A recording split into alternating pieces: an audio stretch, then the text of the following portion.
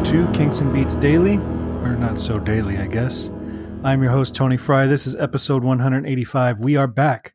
Took a little hiatus. I know the name of the show is Daily, but you know, as a famous musician once said, life is what happens to us while we're busy making other plans. So we took a little break, but we're back, and we will be back daily for the foreseeable future. Thank you to everyone who's supporting the podcast.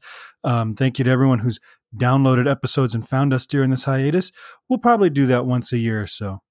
It takes a lot of work to get this podcast out. You know, every episode, even though they're only 10 or 15 minutes long, typically, with research and song analysis and all that, you know, we're talking like an hour or so per episode.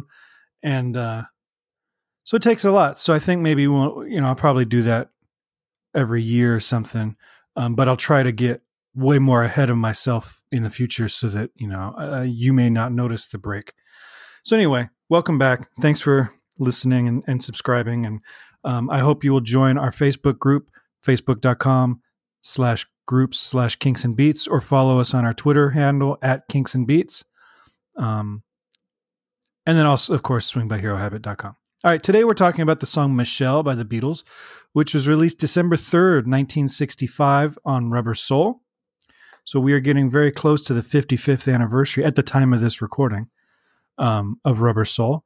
The track was released as a single in many countries, but not in the US or the UK. Although it was played on the radio in the US as an album track, but it wasn't released as a single in either of the two major marketplaces. But it topped the charts throughout Europe. All around the world, this is a very famous, beloved song. It won the 1967 Grammy Award for Song of the Year, which is a rare Grammy win for the band, who were 3 for 9 at this point. And they would go on to win 6 more Grammy Awards.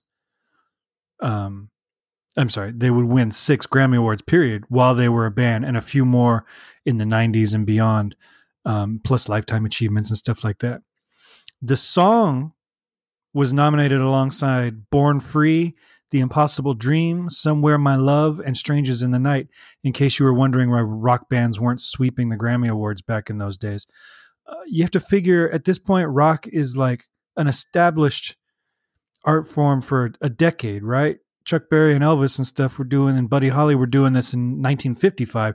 Now we're in 1965, and still, these are the only types of songs that are given real credit. Track was recorded in one session, November 3rd, 1965, which was a month to the day before Rubber Soul was released. So they're running out of time, and they haven't even written all the songs for Rubber Soul, let alone record them. And but this is among the last songs recorded for the album. I think from November 3rd forward, there were like 4 or 5 songs recorded, plus mixing and all that. So they took this right down to the wire. The session, basically, one session went from 2:30 in the afternoon to 11:30 at night, with a lunch break or dinner break in the middle. And they only did technically 2 takes. So this whole song, take 1 is the basic rhythm track. Take 2 is some additional guitars and the vocals. And they superimpose them. They mixed down take 1 and then did take 2 as an overdub onto take 1. So really, it's like 1 take. If they'd had an 8-track player, a recorder in 1965, this would have been a 1-take deal. So this is a really remarkable recording process for them. And they were doing that a lot, probably because they were down to the wire. So the fact that Rubber Soul is so innovative and such a leap forward for the band, when you consider what a rush job it was, really speaks to the elevation that their songwriting was taking, that their musicianship was taking, that their ability to work in the studio was taking. It's cool stuff. I remember asking my high school Spanish teacher, who also taught French, what the words meant, the French words in this. And I was a little disappointed when I found out that they literally mean these are words that go together very well, which is essentially the English lyric. So lyrically, there's not a whole lot going on in this song. There's basically one verse that's sung in 2 different languages. And then you got 3 bridges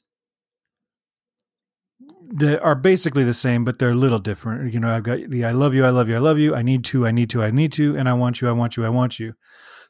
Those are basically just bridges. There's not really a chorus in here, unless you want to consider the Michelle, my belle. These are words that go together. Well, that could be your chorus. And in that case, there's not really a verse. It's just chorus, bridge, chorus, bridge. It's a unique song style. There's not an established verse, really. Because I need to, I need to, I need to. That feels like a bridge.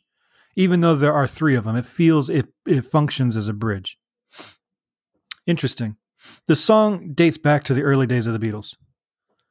Paul often tells the story about how he and his, when they were at parties and stuff, he had this French song, quote unquote, that he'd play at parties to impress girls. And it was mostly just nonsense, gobbledygook, fake French. And while they're recording Rubber Soul, short on songs and running out of time, John suggested that they dig up this song. He comes up with the what becomes the basis for the three bridges. And they piece it all together. So this really is a John and Paul collaboration. But this is also a song that's kind of like 5, 6, 7 years in the making, because it's been just kind of a goof song for a while. George Martin claims to have written the lead guitar line for George Harrison and played it on piano for Harrison to mimic. There's no mention of that in the Lewison book, but I have no reason to doubt George Martin's memory on this. But it is an example of two things in my mind. It's an example of the band still not reaching the point where they were calling the shots in the studio. And that's a point they probably reached during these sessions for Rubber Soul, definitely have during the Revolver sessions.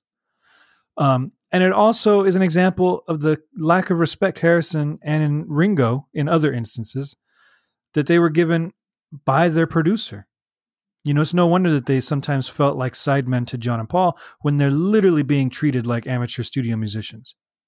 You've got Martin coming in here with an arrangement saying, I want you to play this, and then he's playing it on the piano and says, why don't you just play along with me?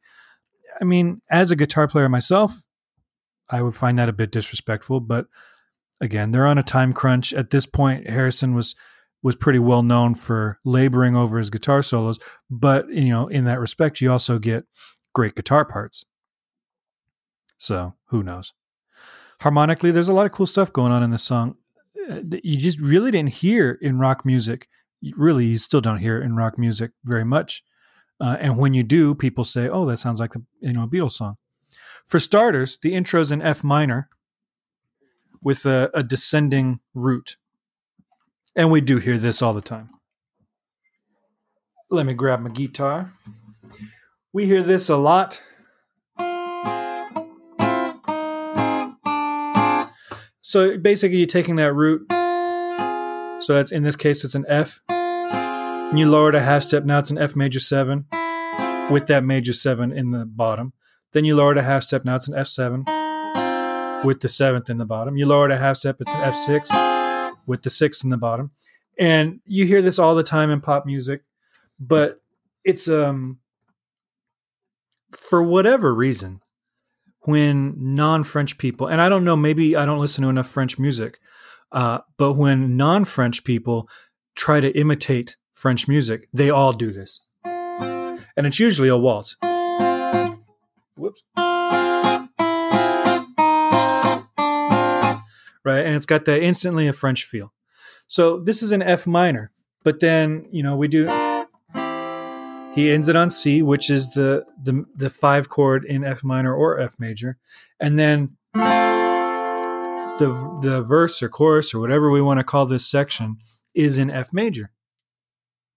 So that's kind of a cool deception to open in F minor for the song to actually begin in F major.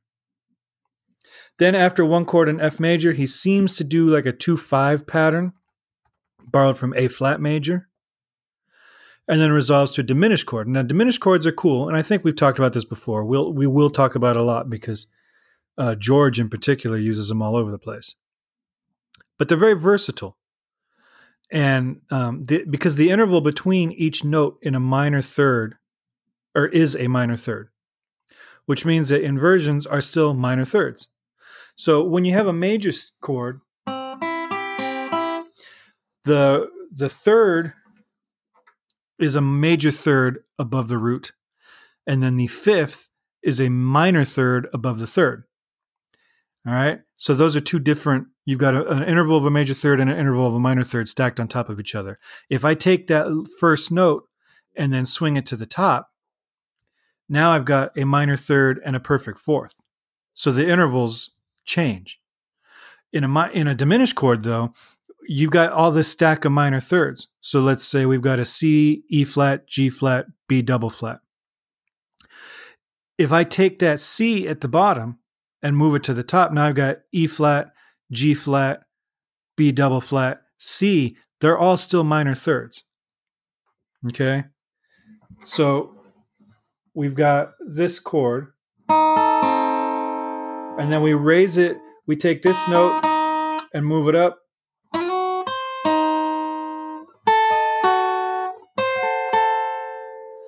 So it's the same three notes, but the inversion is equal intervals.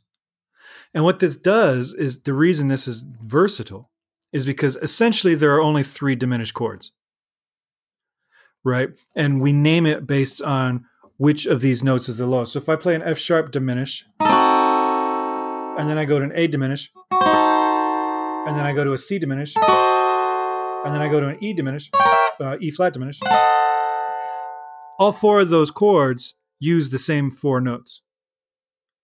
So we just name it after whichever one we're basing it off of, the first note in that. So it allows you, because of that, it allows you to shift from one key to another without ever changing chords. And that's kind of what they're doing here. So you're doing like the...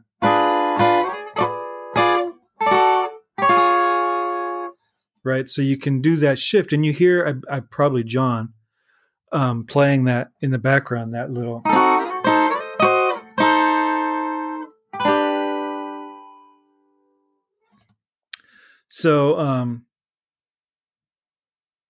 So if you want to hear where that chord specifically is, Paul's melody to Go Together is actually just an arpeggio of the diminished chord. Goes together, 1 flat 3 flat 5 flat 3, but then he doesn't come back down to, the...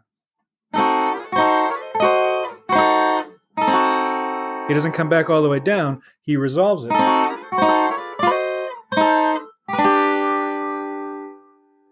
So that's how he shifts from in and out of this major tonality, minor tonality, all that kind of stuff.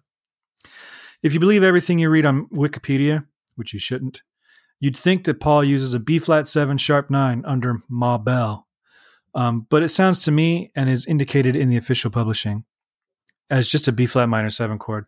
A B flat 7 sharp 9, which we talked about in the Taxman episode, is the Jimi Hendrix chord. It would sound horrible here because it puts that major and minor chord tonality against each other. He does, however, use a G7 flat 9 on the My Michelle, which is like a... let me put that in a place that sounds better.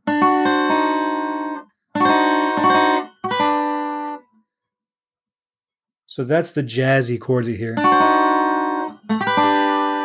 And that flat 9. So it's a flat 9, not a sharp 9. Then the bridge shifts to F minor, which we heard at the beginning of the song, and he does a little cycle back to that main section and then back to F major. So it's just back and forth.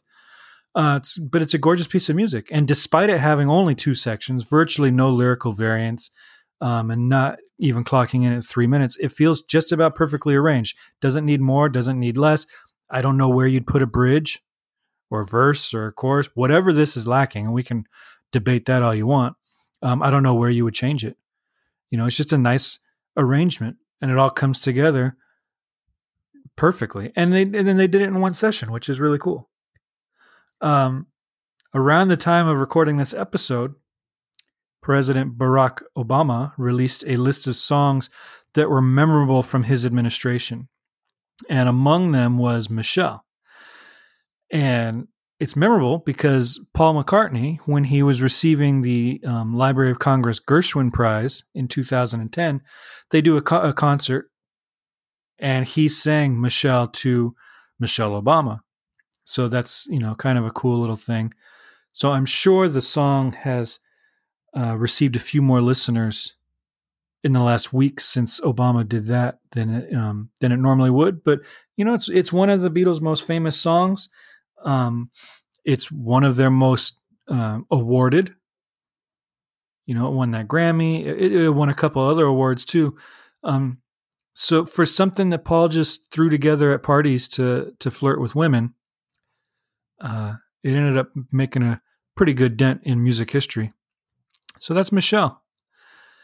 I'm still looking for contributions. If you have a Beatles or Kinks related song that you've changed your opinion on over the years, for better or worse, I'd like to hear it. Give me a call at 925-494-1739 and let me know what song it is, how your opinion has changed, what drove your opinion to change.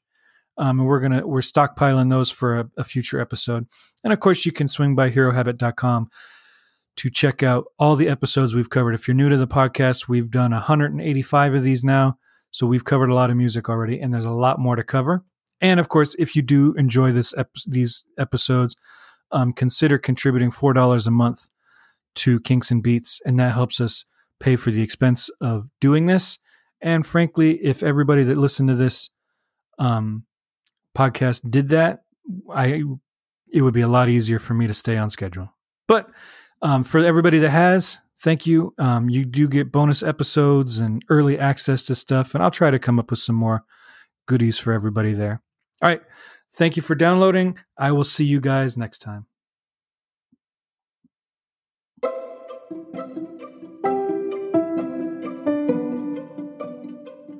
This podcast is presented by the Hero Habit Podcast Network. Swing by herohabit.com today to comment on this episode and poke around our growing database of sports and pop culture news, reviews, and collectibles. herohabit.com. Collect your heroes.